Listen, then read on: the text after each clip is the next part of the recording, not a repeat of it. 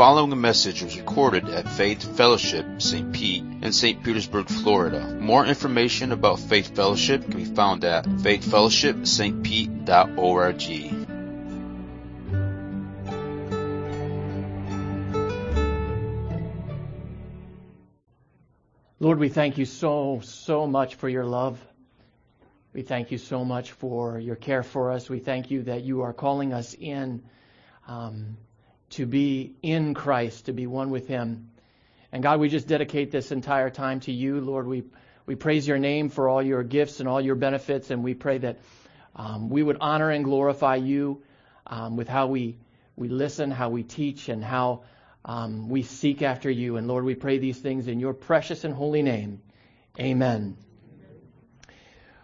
Well, this sermon follows on the heels of a fantastic message that we heard last week. If you weren't here, Pastor Colin preached on the verses that lead up to this in this chapter, John 13, and that's where we'll continue in, and we'll finish out the chapter, or we'll at least continue in the chapter. And what happened in those verses is that we saw the Last Supper and how Jesus gave a morsel of bread to Judas, and he revealed to John that was his betrayer, and that Judas was going to go on to betray the Son of Man into the hands of the Pharisees. And that's the context of what we're looking at this morning, and it's a very sobering thing because Christ is going to go on to say some more sobering things. And there's going to be encouragement and there's going to be warning. And we're going to begin here this morning looking at that. And so if you have your Bibles, please turn to John 13 verses. We're going to be looking at verses 31 through 38. And I'm going to begin by reading verse 31 through 32. And we're going to comment. We're going to work our way through the passage. And then, Lord willing, by the end, we're going to look at some points of application. So to begin, 31. When he had gone out, talking about Judas there, Jesus said, "Now is the Son of Man glorified, and God is glorified in him. And if God is glorified in him, God will also glorify him in himself, and glorify him at once." So what does this mean? It sounds, if you just read over it, it's easy to read, just kind of skip over what he's really trying to say because it kind of sounds circular. It's kind of a style that John often has in his writing. It sounds sometimes it can even sound convoluted, but if we can look at it line by line, the clarity can kind of rise to the surface here when he says, when he had gone out, Jesus said, "Now is the Son of Man glorified." How is he glorified? What does it mean to glorify? How is the Son of Man going to be glorified, and what's about to happen? Jesus has just given the morsel of bread to Judas. So what is about to happen? Judas is about to go to the Pharisees, and he is about to betray the Son of Man into the hands of his enemies. Now is the Son of Man glorified because it has set in motion a series of events that will eventually lead to his crucifixion. And we know that Jesus Christ is slain before the foundation of the world. So really, all of creation is leading up to this point. But Jesus, as a man who is God in the flesh, is now realizing in his human nature that now it's set. It's a special point in history because now it's finalized and that it's set in motion in its final stages. What's going to lead to his crucifixion? It's very, very sobering. It's a sobering moment for Christ. But how is he glorified? Philippians 2, 8 through 9 brings clarity to this. And Jesus, being found in human form, he humbled himself, and becoming obedient to the point of death, even the death on a cross. Therefore, God has highly exalted him and bestowed on him the name that is above every name. It was through the cross that Jesus was going to be glorified because he was doing the will of the Father. How is it, though? It goes on, it says, if God is glorified in him, he will also glorify him in himself. Philippians 2, the following verses 10 through 11. So that in the name of Jesus, every knee should bow in heaven and on earth and under the earth, and every tongue confess that Jesus Christ is Lord, to the glory of God the Father. So all the things that are happening here, the betrayal, and eventually the crucifixion, and the resurrection, all of these things have a purpose. And the purpose of that is to glorify the Father. The Father is glorifying the Son, and the Son is glorifying the Father. The Son is glorifying the Father by obedience and by acting as a propitiation for our sins. That is, a covering for our sins. And then through that, the Father is glorified, because this is the plan from the beginning. Jesus Christ went to the cross for so many reasons. He went for the joy that's set before him, Hebrews 12:2, to claim a bride, Ephesians 5:32, to restore creation in Romans 8:20 through 23, to redeem a people for good works, Titus 2:14. It was in obedience to the Father, Philippians 2:8, and it was for the sake of love in John 3:16. For God so loved the world that he gave his only begotten Son, that whosoever believes in him shall not perish, but have everlasting life. But here, Christ is focusing in on something that is so far beyond. It is so transcendent. It is the glory of God. Romans 3:25 through 26. Jesus, whom God put forth as a propitiation by his blood to be received by faith, this was to show God's righteousness. Because in his divine forbearance, he passed over the former sins. It was to show his righteousness at the present time, so that he might be the just and the justifier of the one who has faith in Jesus. It was to show the righteousness of God and the mercy of God at the same time.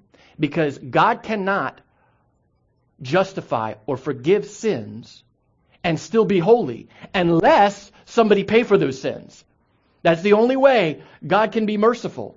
That's the only way he can be the just and the justifier.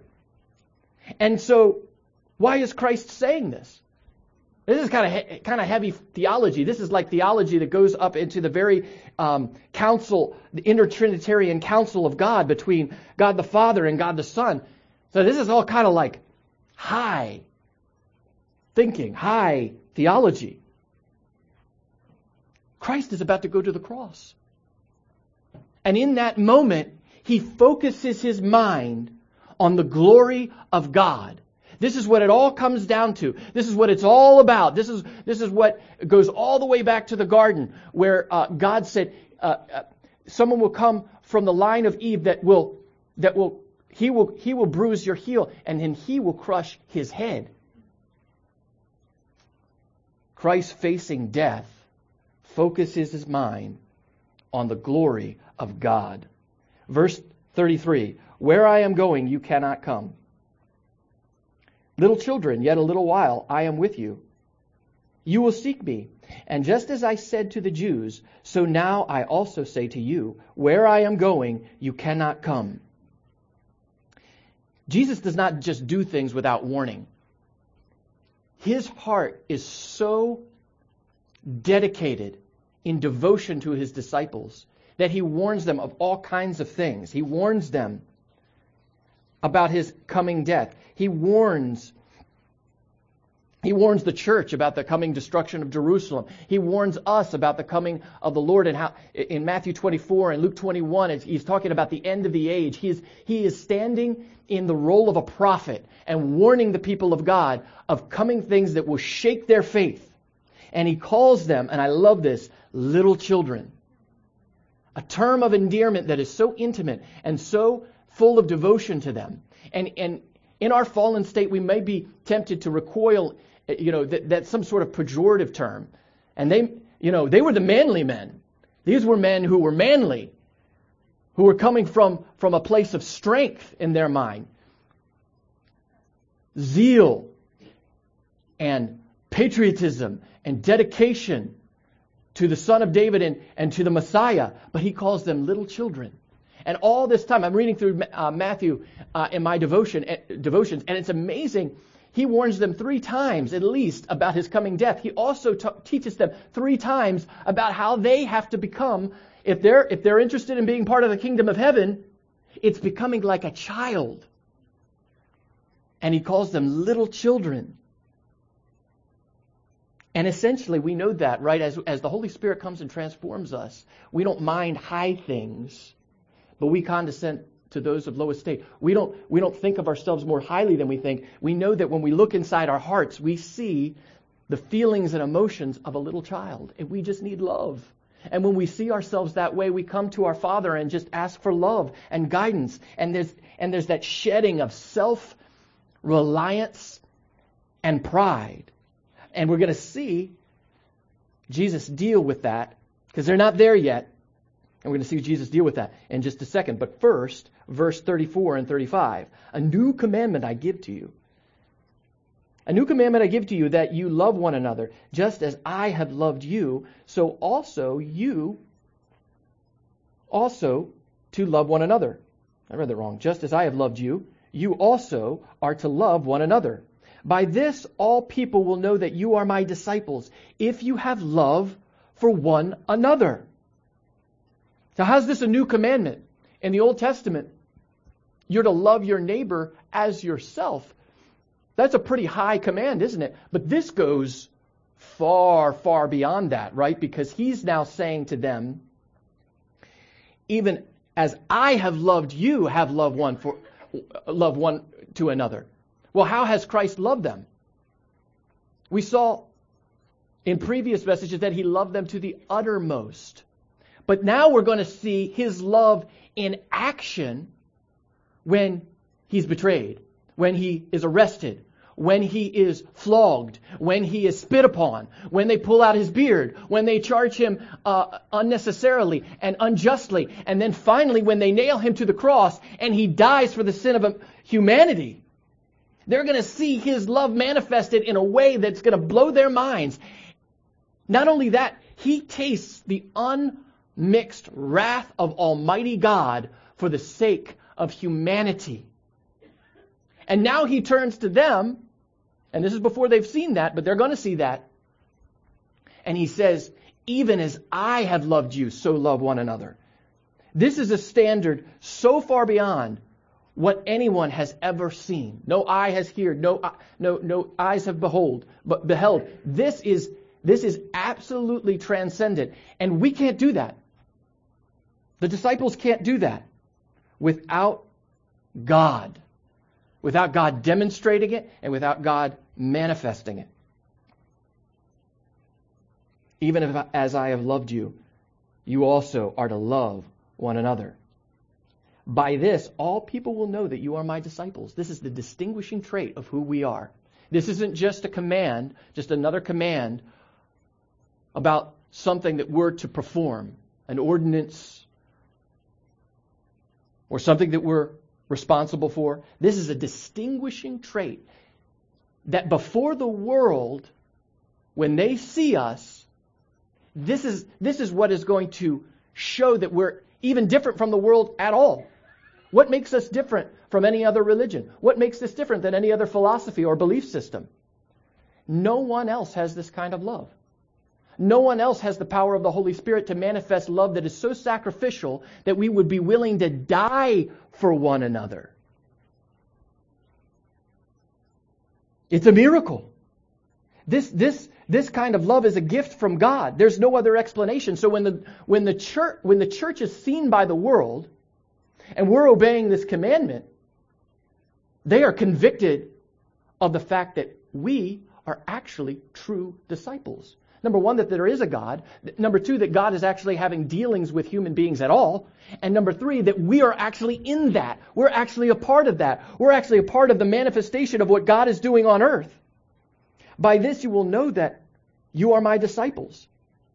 In verse 36 through 38, you will deny me. That's what this is about. Goes on. Simon Peter said to him, Lord, where are you going? Jesus answered him, where I am going you cannot follow me, but you will follow me afterward. Peter said to him, Lord, why can I not follow you now? I will lay down my life for you. Jesus answered, will you lay down your life for me? Truly, truly, I say to you, the rooster will not crow until you have denied me 3 times. Now that Peter responds to the things that Jesus has been saying, and he jumps on a particular thing that Christ said. He doesn't want to talk about the new commandment. He doesn't want to talk about the glory, how he's going to glorify God and why he's glorifying him now as opposed to some other time. Because it says, I will glorify him at once. He's not interested in the high philosophy or the high theology. He's not interested in the distinguishing traits. He's zeroing in on where I am going, you cannot follow. Where are you going? Peter wants to follow him right now. Not only does he want to follow him right now, but he follows it up with a declaration of his devotion. He wants to make sure that Jesus understands that he is worthy to follow him now because of the level of his devotion. His devotion is so strong that he is willing to lay down his life for Christ. Is that devotion something that is just fake? Is he just saying this to sound holy? Peter's serious. Jesus does not question his sincerity. But Jesus does know something.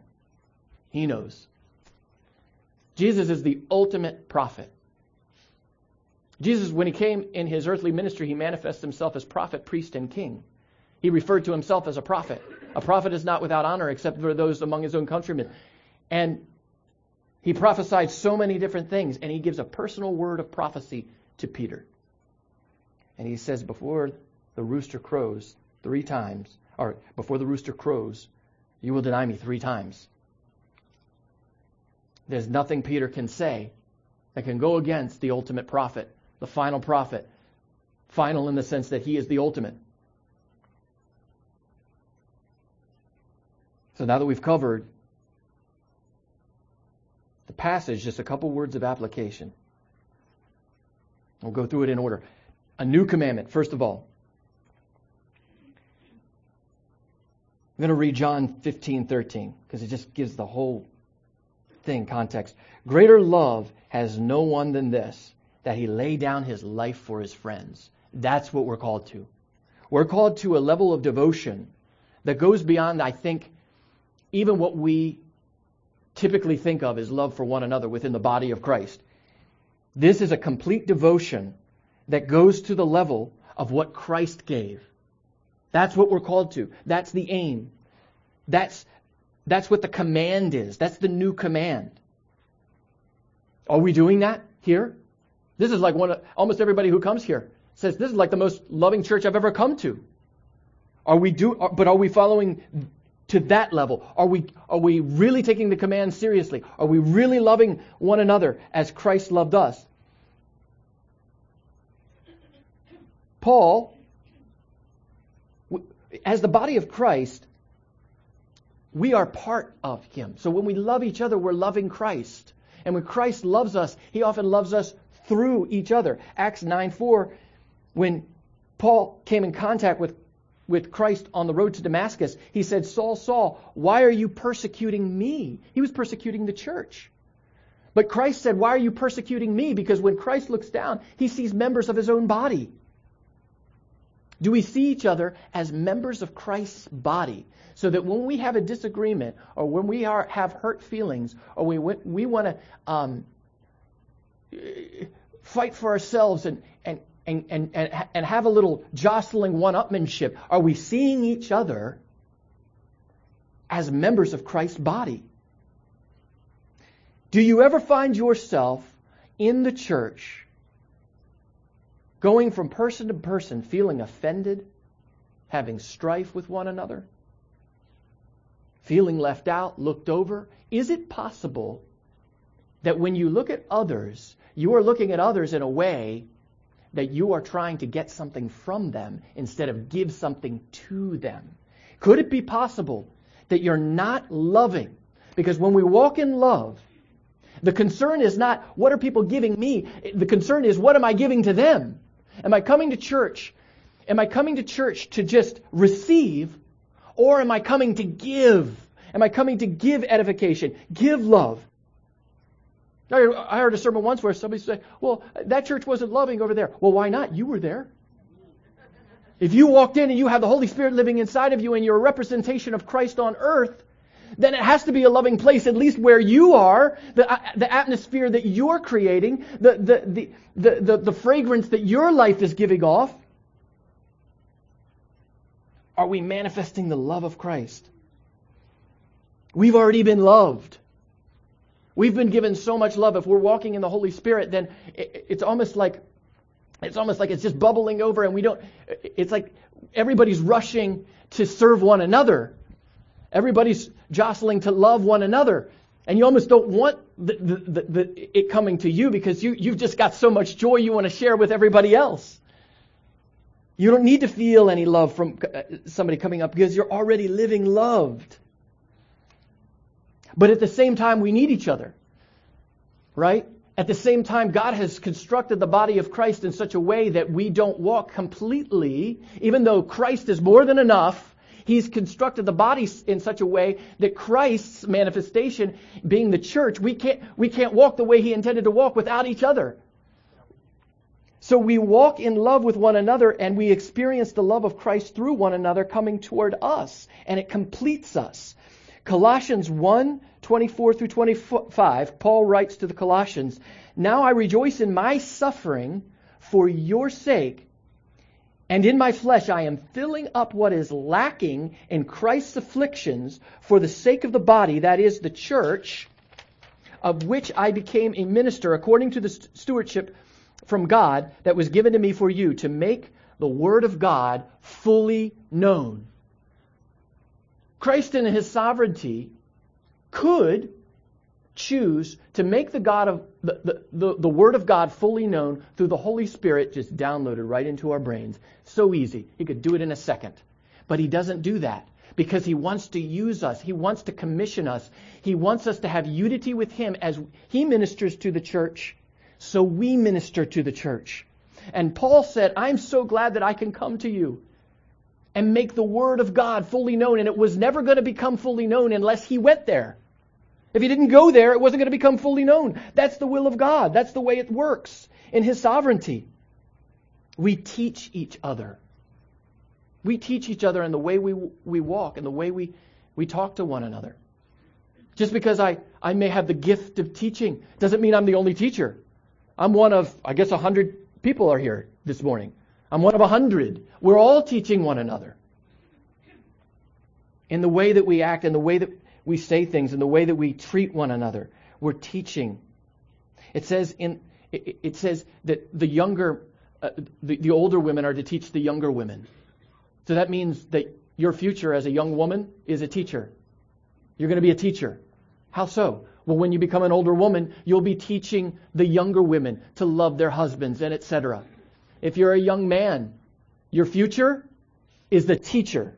That's your future, leadership. It's the future of every single member of the body of Christ is leadership. That young man will grow up and teach the younger men to be sober-minded and etc. That's our future. That's our present. We're teaching one another. They shall know that you are my disciples. This is how the world... So point number 2 of application. The way the world knows that we've even been saved is our love for one another. The world isn't interested in just doctrine. They're not interested in you giving a theological or intellectual treatise. Though that's important, right? People are called to that. People are called to an apologetic ministry. But at the end of the day, if there's no love behind that, there's no power in it.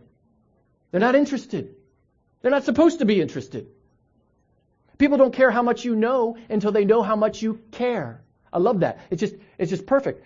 People don't care how much you know until they know how much you care. And if we manifest this love, They're going to be blown away. And they're already being blown away. People have seen this church at Paso Grill and other places when we come together, and they're just like walking by and they're like, hey, what's going on over there? That looks different. It doesn't look just like a regular group of people. It looks like a group of people that are so devoted to one another in love that they can't ignore it. They want to ignore it. People love to ignore Christians, and they love to ignore Christianity because it implies responsibility and accountability. But they can't ignore that. They can't ignore coming in here and just being like, oh, I think I'll go to church one day because it's Christmas or something. And then they see us. They're going to try to ignore it, but they can't. They're like, there's something there. There's something real. And the world is longing for something real. They're longing to see something real.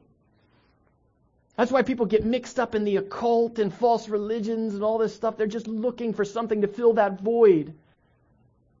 They want to see the real. They want to see love. Are we loving as much as we can, though? I don't think so. I think we can grow even more. We can grow even more. What would that even look like? I mean, it's already so loving. I don't know. This is the most loving church ever. Well, look at 1 Thessalonians 4, 9 through 10. This was like the loving church, right? Everybody knew them. These guys were loving. Now, concerning brotherly love, you have no need for anyone to write to you. For you yourselves have been taught by God to love one another. See, it was a command, but it was also a prophecy, right? This wasn't just something he was telling them to do. It was going to actually happen. And here it is, verse 10. For that indeed is what you are doing to all the brothers throughout Macedonia. But we urge you, brothers, to do this more and more. So these guys were ministering not just to the members of the church and to the community. They were ministering to the whole region of Macedonia. It's a pretty big region. They were known for this. And Paul exhorts them to abound in this more and more. And we'll never stop growing in this. No matter how much we grow in this, we'll never stop growing until we reach heaven and we have the completeness. And there's two responses to this that we can have. We can either be discouraged if we look at ourselves and be like, well, I feel like I fall short of this. I'm the one that's always offended, and people are offended by me, and I'm like rocking the boat and threatening the unity of the church, and you can get discouraged. Don't get discouraged. This is an encouragement. God is manifesting this. He is working this. You can see it all over the place. And we're just going to be growing in this more and more. And if you see this as a shortfall in your life and it's a conviction, praise the Lord. He's revealing it. He's revealing that to you so that you can grow in it. He's revealing that to you so that you can actually overcome in that area. The other extreme would be to be like, well, we're here. He just said we're like the most loving church ever. No. We grow. We continue to grow. You never arrive. And that's what makes it so exciting. Because, I've seen the outpouring of love in certain contexts that have been so overwhelming that it just makes you want to cry. Right? Joseph and Tom brought us a new couch and a new love seat. And we were like, oh, thank you. Our couch was falling apart. And it's just a little token of love. This thing goes so deep we can't exhaust it. Final point. You will deny me. Have you ever come to a place where you looked at your spiritual life and said, wow, I love God a lot. I'm strong. If persecution were to come to me now, I would lay down my life for Christ. Have you ever come to that place? That can be a very encouraging place, but it can be a very dangerous place. I'm going to read this verse, 1 Corinthians 10, 11 through 12. Now these things happened to them as an example, but they were written down for our instruction, on whom the ends of the ages have come. Therefore, let anyone who thinks he stands take heed lest he fall. So all that stuff is written down for a reason. There were lots of things that Jesus did and said. There was lots of things that the apostles did and said.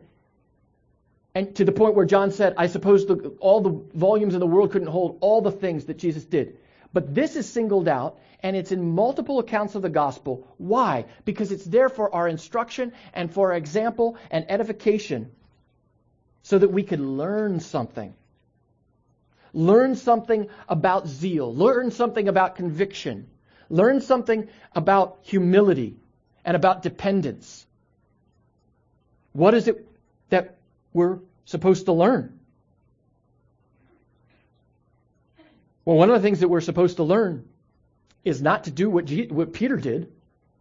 That's for starters, at least, right?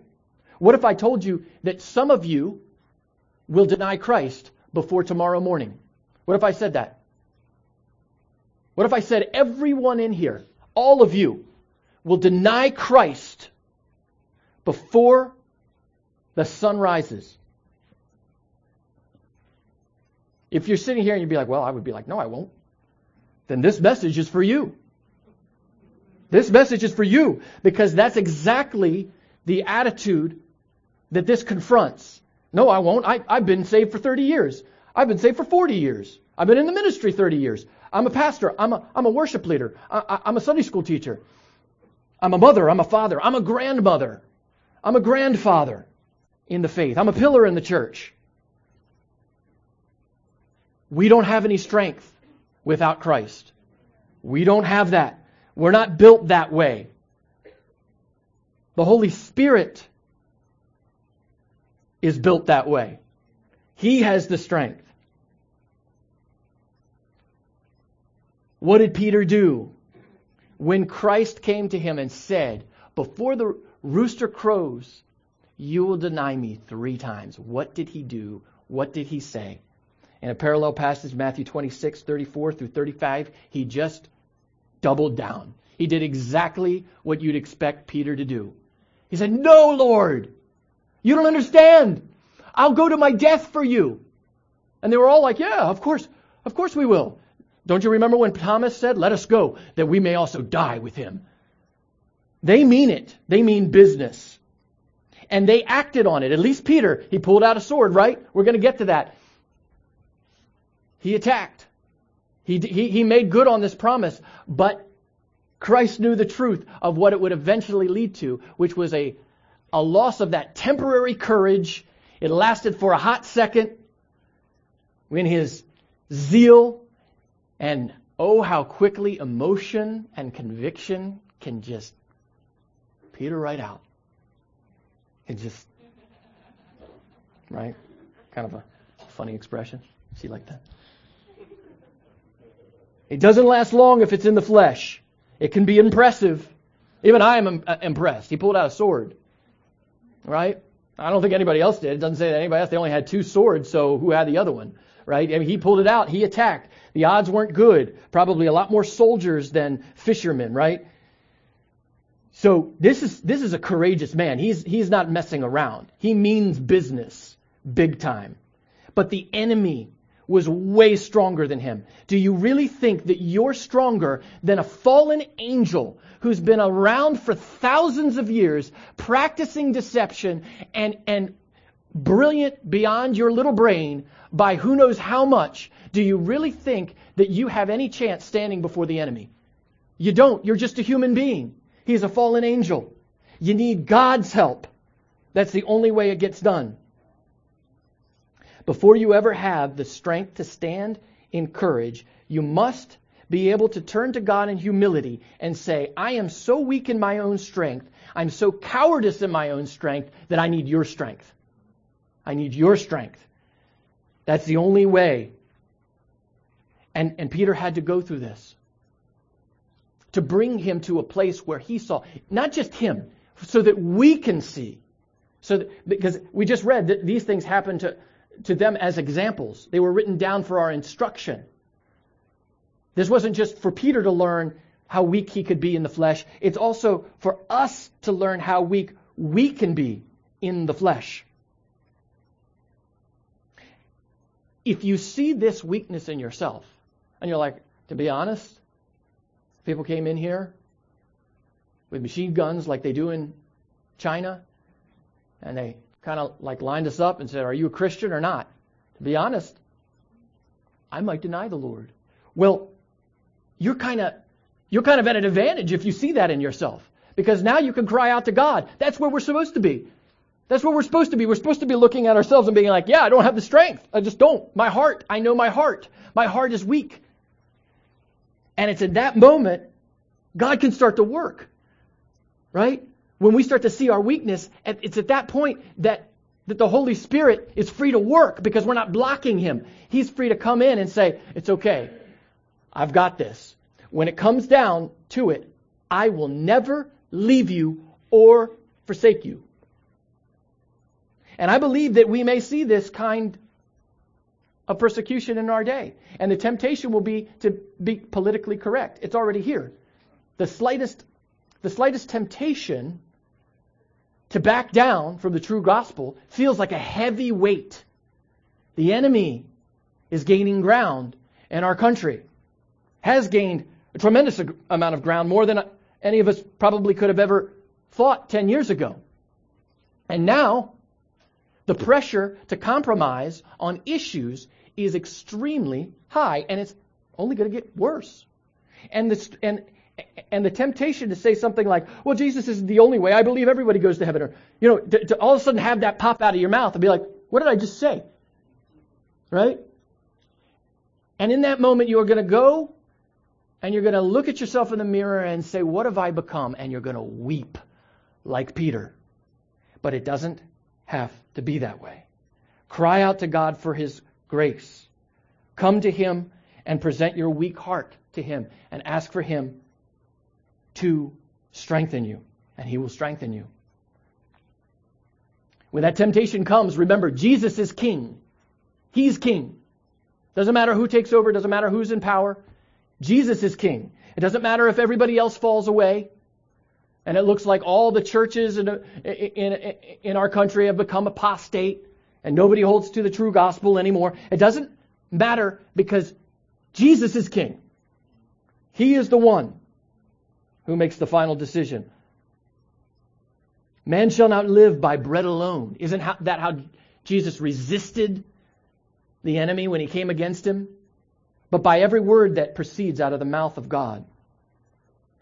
As the worship team comes, I want to just say this final word of encouragement and bring it back around to living loved. Living loved is this calendar year's theme. We don't need to be loved by mere human beings, because we've already been loved by the Father. We don't have to crave the love of the world, because we've been loved by the Father. We don't need to fear those who would threaten to kill the body, because we've been loved by the Father. We're living loved. And that's where this courage comes from. It doesn't come from anywhere else. It comes from the Word of God. It comes from the Holy Spirit. It comes from being loved and transformed. And in that place, you will find a place of peace that nobody can understand, not even you. It's the peace that passes understanding. And this is the encouragement. This is the encouragement. If you're walking now in turmoil, if you're walking now in fear, if you've denied Christ by your actions, denied Christ by not saying anything when you know God was calling you to give a testimony of the gospel, there's hope. There's hope for you. There's repentance. There's transformation. There's renewal. There's all the blessings of Christ in godliness. Like this is here for us. This is for us to lay hold of in faith. And so it's my prayer for each one of us. This whole thing is preaching to myself. It's my prayer for all of us that we would stand in boldness. He has already won the battle. So praise God. Amen.